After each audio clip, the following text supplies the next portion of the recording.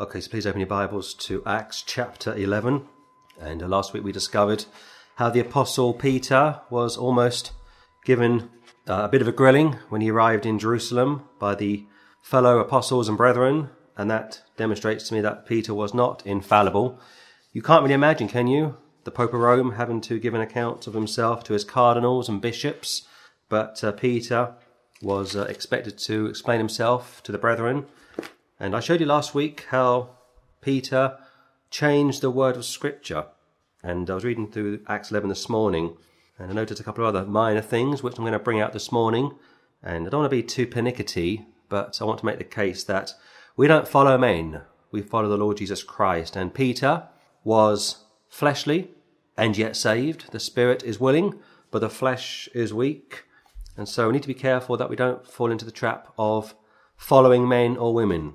And that, of course, comes under the area of denominationalism. But from Acts 10:13, the scripture says, "And there came a voice to him, 'Rise, Peter, kill and eat.' But in 11:7, he says, 'Arise, Peter, kill and eat.'" Now, I know this is perhaps somewhat tedious to some of you. In fact, it says, "Arise, Peter, slay and eat," from 11:7, whereas in 10:13, "Rise, Peter, kill and eat." Now, I know that the account doesn't have to be word for word, verbatim, I understand that, but you would think that Peter would give the account as accurately as he possibly could, but of course he is flesh and bones, and I think he's simply trying to play down the significance of abandoning dietary laws to be a part of the Gentile community. Also from verse 14, 11:14, the scripture says, "Who shall tell thee words, whereby thou and all thy house shall be saved." There's no prayer involved. And I say that because some of our brethren like to have a prayer in order to be saved. They call it the sinner's prayer. But no, this is simply in reference to leading or explaining, articulating to somebody what to do in order to be saved. Faith comes by hearing, and hearing by the word of God. So I just want to underscore these areas this morning, because there's an ongoing battle at the moment in reference to how do you bring someone to faith in the Lord. Do you bring them to faith in the Lord through a prayer, the sinner's prayer? Do you teach Lordship salvation, which simply consists of turning from all of your sins in order to be saved? Or do you simply explain the death, burial and resurrection of the Lord Jesus Christ? In other words, just let the Holy Spirit convict the sinner of his or her sin. That's what he does, John chapter 16. And then we, the Bible believers, simply preach the gospel. This isn't rocket science, and yet for far too many people they are arguing and bickering over what to do with an unsaved person. 9 times out of 10, these people don't even go on the streets anyway. They are simply armchair critics. So keep those thoughts in mind, please, and I may have to come back and expound further on those points. But last time we ended in verse 18, where the word of God tells us, "When they heard these things, they held their peace, and glorified God, saying, Then hath God also to the Gentiles granted repentance unto life." Repentance, in a nutshell, is grace. But more specifically, in the book of Acts, it is the ability to believe. It is the ability to receive Christ's atonement. You see, I showed you back in Acts chapter 5 many weeks ago, in fact this will be the 25th broadcast, I think, from Acts of the Apostles, how the Jews have been granted repentance to be saved. And you might think, why would the Lord grant repentance to the chosen people? Well, because the Jews, going back to Isaiah and Jeremiah, were under a curse. You might think, why were they under a curse? Because they didn't receive the words of the prophets or the kings. And that's what the Lord told us on so many occasions in the Gospels, how they have eyes but cannot see, and have ears and cannot hear. So in spite of the fact that the Jews rejected their kings and prophets back in the Old Testament, and in spite of the fact that they rejected the Lord in the New Testament, God Almighty has still granted them repentance to be saved. So the ball is in your court, my friend. There's no point saying the Lord didn't die for me. There's no point saying God doesn't love me. He hasn't atoned for my sins. Yes, he has. He's granted repentance. He's allowed you to be saved. He's allowed you to become part of the new covenant if you want to. And that's why such time was taken back in Acts chapter 5. But here the context from 11:18 will be in reference to the Gentiles being granted repentance unto life. Please turn to 2 Corinthians chapter 5. What's amazing to me is Acts of the Apostles is not a doctrinal book. It is a transitional book, and yet aren't we blessed to get so much good material from Acts of the Apostles. 2 Corinthians chapter 5, Paul speaking, verse 17 please. Therefore, if any man be in Christ, he is a new creature. All things are passed away. Behold, all things are become new. That's true. When you get saved, you are a new creature. Your spirit has been regenerated, and according to Ephesians 1 and 2, your spirit is already in heaven. So you can't lose your salvation. In fact, it is impossible to lose your salvation because you're already in the heavenly places. 18. And all things are of God, who hath reconciled us to himself by Jesus Christ, and hath given to us the ministry of reconciliation. He that winneth souls is wise. Proverbs 11:30. Look at 19. To wit, that God was in Christ, reconciling the world unto himself, not imputing their trespasses unto them, and hath committed unto us the word of reconciliation. God was in Christ, Emmanuel. Romans 10:17. Faith comes by hearing, and hearing by the word of God, not imputing their trespasses unto them. But he goes on to say how he has committed unto us, the Bible believer, the word of reconciliation. It's your job and it's my job to win souls to the Lord. How you do it, how often you do it, is up to you. But it's your job and it's my job to get souls saved. 20. Now then, we are ambassadors for Christ, as though God did beseech you by us. We pray you in Christ's stead, be ye reconciled to God. What does this mean? It means this quite simply that God was in Christ reconciling the world, not the elect, but the world unto himself, not imputing their trespasses unto them. In other words, he hasn't yet declared anyone to be guilty, but he wants us to turn to him, to be reconciled unto him. Come now, let us reason together, saith the Lord. Come unto me, all ye that are heavy laden and a burden, and I'll give you rest, so on and so forth. So you see, the aspect is very simply in reference to us, if we're not saved, being reconciled to the Lord. Simply coming to him by faith in order to be saved. 21. For he hath made him to be sin for us, who knew no sin, that we might be made the righteousness of God in him. For he hath made him to be sin for us, God the Father, making God the Son, who knew no sin, he was sinless, unlike you, unlike myself, unlike the Pope, unlike Muhammad, unlike Mary, unlike Confucius, that he might be made the righteousness of God in him. Substitutionary atonement. Jump down to 6:2. Behold, now is accepted time. Behold, now is a day of salvation. Why do I say that? Because around 8,000 souls die every hour around the world, which is about 150,000 worldwide, dying every day. Do the maths. 150,000 people die every day around the world, which is 8,000 an hour. And get this, the same amount of people are born every day around the world. That shows that the Lord is the Lord of mathematics. He is the Lord of the universe. He is able to control everything. One group of people die, another group of people are born. So keep those scriptures in mind when it comes to understanding the ministry of reconciliation, understanding that God has drawn all men unto himself, also from John chapter 12. But the Holy Spirit convicts the world of sin. It's his job, not your job, not my job, but it's the Holy Spirit's job to convict sinners of their sin.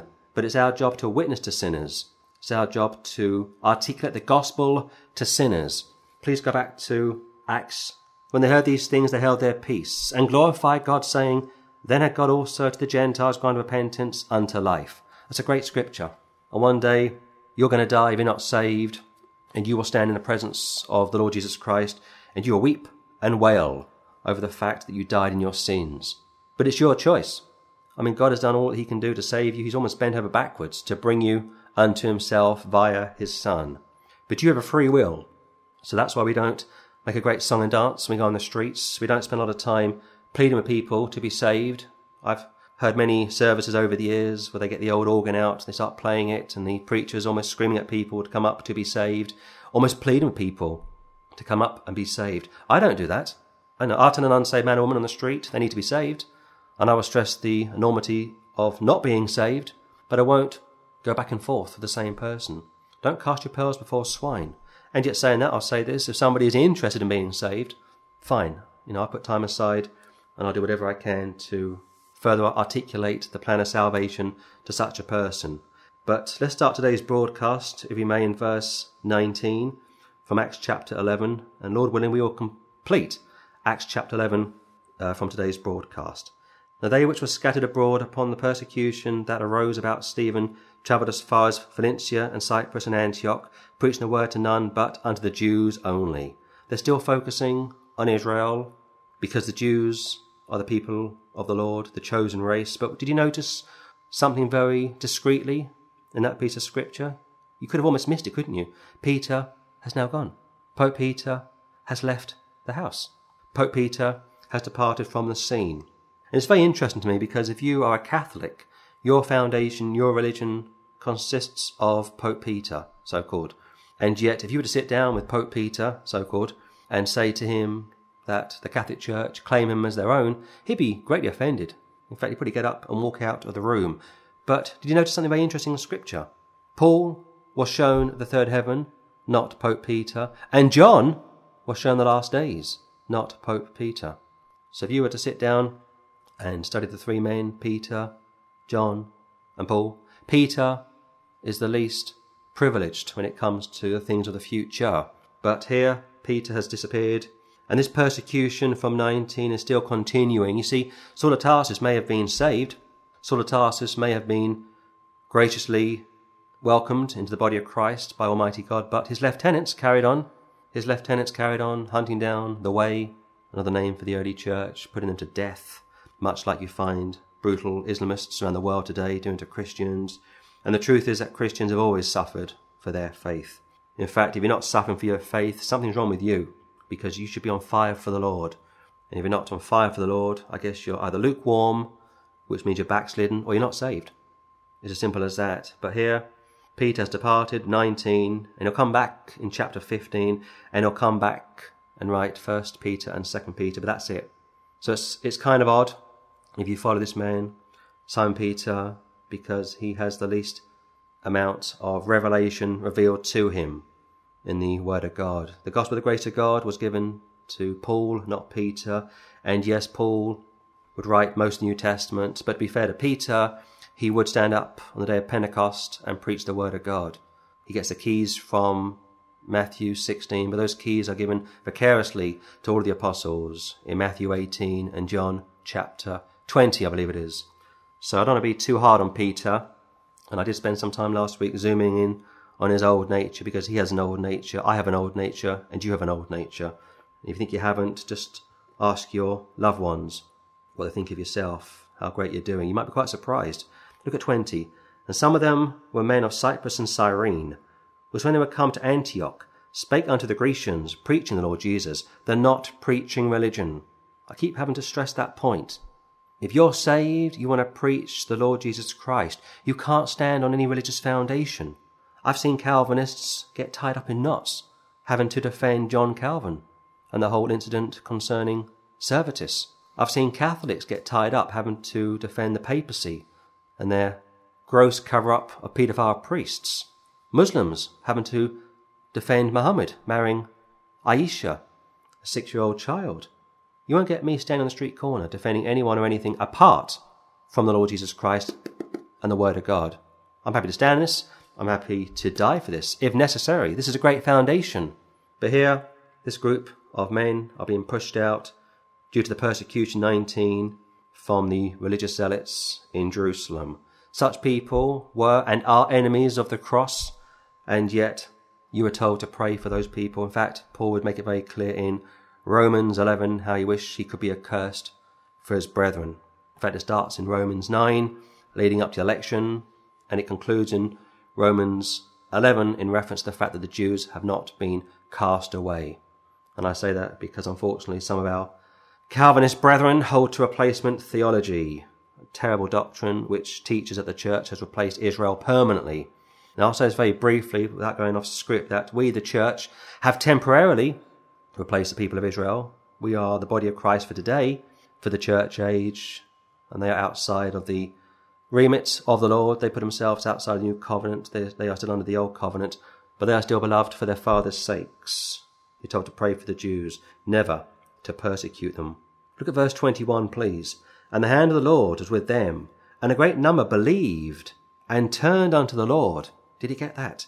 And the hand of the Lord was with them, probably in reference to miracles. And a great number believed, the just shall live by faith, and turned unto the Lord. That's repentance in a nutshell. You turn unto the Lord. You turn from unbelief to belief. In fact, jump over to Acts chapter 20, scripture with scripture. Don't do a word study. Always use the scripture to interpret the scripture. Acts 20:21, testifying both to the Jews and also to the Greeks, repentance toward God and faith toward our Lord Jesus Christ. Did you get that? Testifying both to the Jews, one group of people, and also the Greeks, unsaved Gentiles, repentance toward God. Why? Because the Greeks didn't believe on Jehovah. The Greeks were polytheist. The Greeks were superstitious. They had many gods. And that's why they had to repent towards God. They had to change their mind about who God was and is, and have faith toward our Lord Jesus Christ. There's no lordship salvation there. There's no turn of more of your sins in order to be saved. And if you teach to ask yourself this, what sins did you turn from in order to be saved? I mean, be honest with yourself. What sins did you have to turn from in order to be saved? Isn't it true that one day you came to the end of yourself? One day you saw yourself as a filthy reprobate, and you said, I can't go on any longer. I need something more than this. I need something else. And you got down on your knees and you cried out to the Lord and he saved you. Then you turn from your sins, of course. But to put a turning from sins before you are saved into the equation is highly problematic. And I will get to chapter 20 probably next year now. But it says one last time, testifying both to the Jews and also the Greeks, repentance toward God and faith toward our Lord Jesus Christ. Go back to Acts chapter 11, please. There's no lordship salvation here. It's simply hearing the word of God and responding to it and being saved. And that is repentance. That is grace. Grace simply meaning God's righteousness at Christ's expense. God's righteousness at Christ's expense is a free gift. And that's why you cannot boast. In fact, Ephesians 2 told you that you are saved by grace and not of yourself. So be careful if you get into this whole repentance, salvation issue, lordship salvation, turning from your sins, having to do this, having to do that in order to be saved. You should come broken. I do teach that. You should come broken. You should see yourself as unworthy, as a sinner, a filthy rag. But the scripture says you are beloved. God sent his son to die for your sins. He thinks you're worth it. Personally, I don't think I'm worth it. I don't think you're worth it either. But he says you are. And if he says you are, then you are. So hopefully you won't fall into the trap of lordship salvation. 22. Then tidings of these things came unto the ears of the church which was in Jerusalem. And they sent forth Barnabas that he should go as far as Antioch. That word church in 22 in your Textus Receptus is assembly. And I say that because when I was going through the Epistle of James some years ago, it speaks about if somebody comes into your assembly with a gold ring and nice clothing, so on and so forth. And I thought it's an interesting term, assembly. And I looked at the TR, the Textus Receptus, and the word is actually synagogue. And I say that because the early church were Jewish, and they would have met in synagogues. So here, the term for church is actually assembly. But I'll say this, that you might be interested to know that in Matthew 16, the Lord says, Thou art Peter, and upon this rock I build my church. And the word church is assembly. And you think, why is this important? Well, assembly simply means a group of people. You think of the United Nations, the assembly of the United Nations, but the word church has a more grander meaning. It has more substance, I think anyway. So the King James quite rightly corrected it and changed it or translated it to church, which is ecclesia, which means called out. I don't want to spend too much time on this, but I think it's important that we understand the roots of the early church, that they were Jewish and they met in synagogues. And you think, why would that be? Well, because they got saved and they used their synagogues as a place of fellowship, of worship. So I'm not against people meeting in a fellowship, in a building. I haven't got building phobia. I haven't got church phobia, as some people have, but I do like to lay out the dangers of organised religion, which is a whole different ballgame. But it says, the tidings of these things came unto the ears of the church, which was in Jerusalem, the mother church, of course. And they sent forth Barnabas, that he should go as far as Antioch. He doesn't send himself. I've shown you over the last 25 broadcasts how the church functioned as a group. The early church was so fine-tuned, almost like military precision. There's no one man calling the shots. There's no Pope Peter wearing his triple tiara. They work as a group. And this is how it should have been. This is how it was in the early church. But we, saved people, are complex. We fall short. And the Word of God tells us what we should do, but many times we don't do what we should do because we are weak. The Spirit is willing, but the flesh is weak. In fact, I'll say this very briefly that not only do we fall short of the glory of God, we fall short of the greats in the Bible. And I'll spend some time discussing that during my next video. But for today, the group have sent Barnabas to Antioch. And Antioch was a thriving place during the first century, and geographically Antioch is between Turkey and Syria. And you look at Turkey and Syria today, Islamic. In fact, I went to Israel some years ago, and I was in Nazareth, predominantly Islamic. Bethlehem, predominantly Islamic. And this is what happens when people turn from the Lord. You get this false religion, this power vacuum filling the void.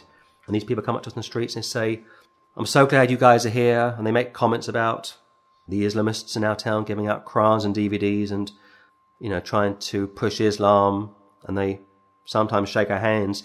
Such people aren't even saved, can I just say. They're just ordinary unsaved people. And they are commending us for having a presence in our town every Sunday. But I always put the ball back in their court. And I say, listen, if you people were saved, those guys wouldn't be here. It's because you're not saved that the Lord is raising up such false religions. It's punishment, it's judgment against our nation. And I know they're trying to be helpful and they're trying to be kind and they're trying to give us some, thanks for being there. But quite honestly, they need to be saved. They're just as lost as the Islamists. 23.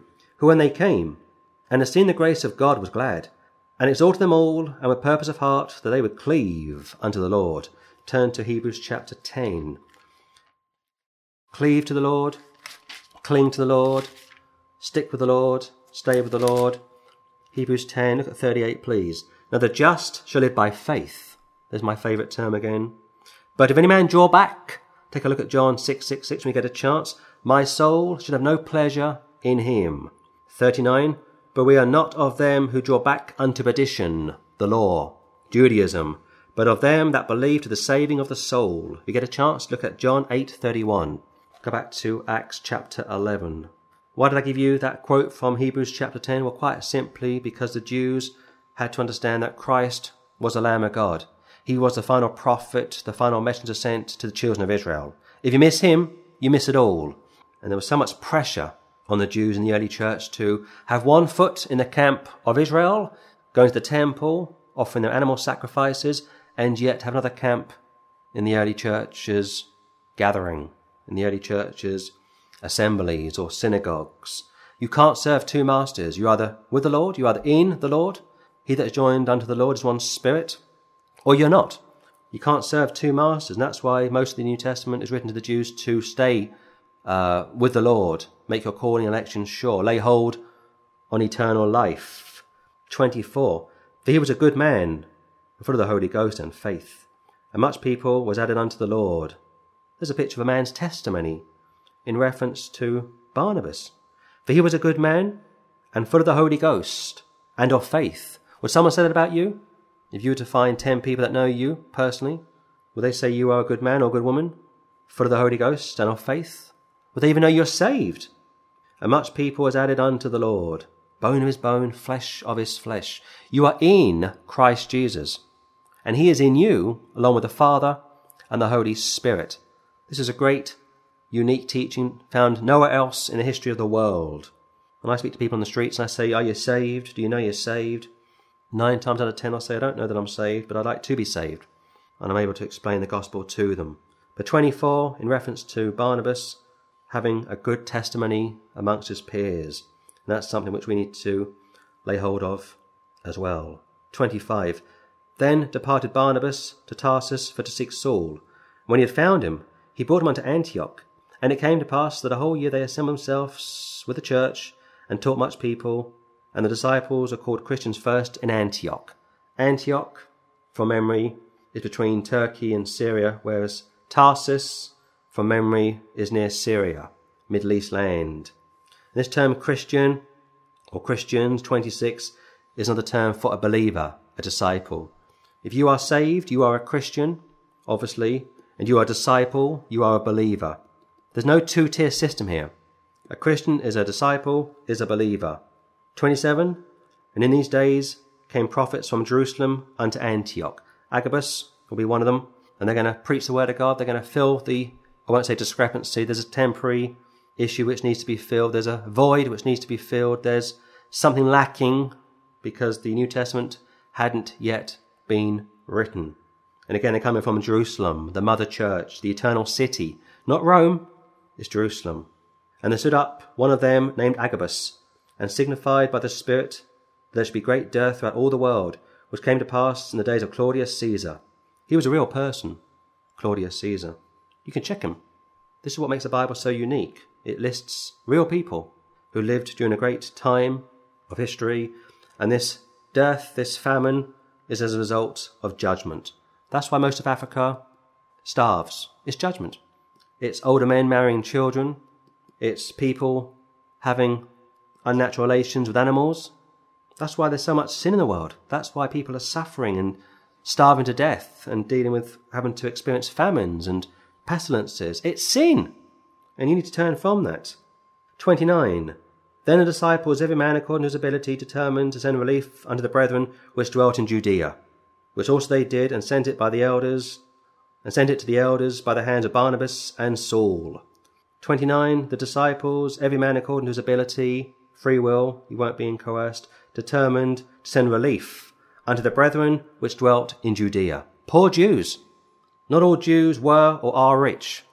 Some are poor, some had nothing, and according to 1 Corinthians 11, some were even homeless, which also they did, and sent it to the elders by the hands of Barnabas and Saul. And you'll pick up next time Saul becoming Paul, and Barnabas, a Levite, becoming a great man in the early church. But there you are, 30 verses, a crash course through Acts chapter 11, and as always much ground is being covered, and hopefully much material to ponder during this Lord's Day. But I'll say this very finely, don't follow men, don't get into pastor worship, don't get involved in organised religion. Follow the Lamb whithersoever he goeth, and don't fall into the trap of limited atonement. I've shown you conclusively that repentance has been given to the Jews, one group of people, and the Gentiles, another group of people. There's no one else. You're either a Jew or a Gentile, and you have the ability to be saved if you believe on the Lord, if you trust on him. The early church preached the Lord Jesus, not religion, and they did miracles left, right, and centre. On top of that, the emphasis was, and still is, to the Jews to stay with the Lord unto death if necessary. And we can spiritualise that to the church, stay with the Lord Jesus Christ to get a full reward at the judgment seat of Christ. But during this intertestamental period, prophets are going to be sent from Jerusalem to preach to those that are in Antioch, a Gentile part of the world, although strictly speaking it was between Syria and Turkey, which from memory came under the jurisdiction of Herod the Great, but now both are Islamic parts of the world, and they're called Christians. Followers of Christ, disciples, believers. Don't let someone say not a disciple. If you don't go to a church building, that's foolishness. You're baptized into the body of Christ. And that's why I gave you the scripture that he that is joined unto the Lord is one spirit. Or by one spirit are we all baptized into one body. And Barnabas and Saul are going to take the driving seat. Off goes Simon Peter, the so-called Pope of Rome, I don't think. And here comes Saul of Tarsus with Barnabas to preach the word of God. And what Saul of Tarsus forgot, we will never know. But I'll close there, and next week we'll pick it up in Acts chapter 12.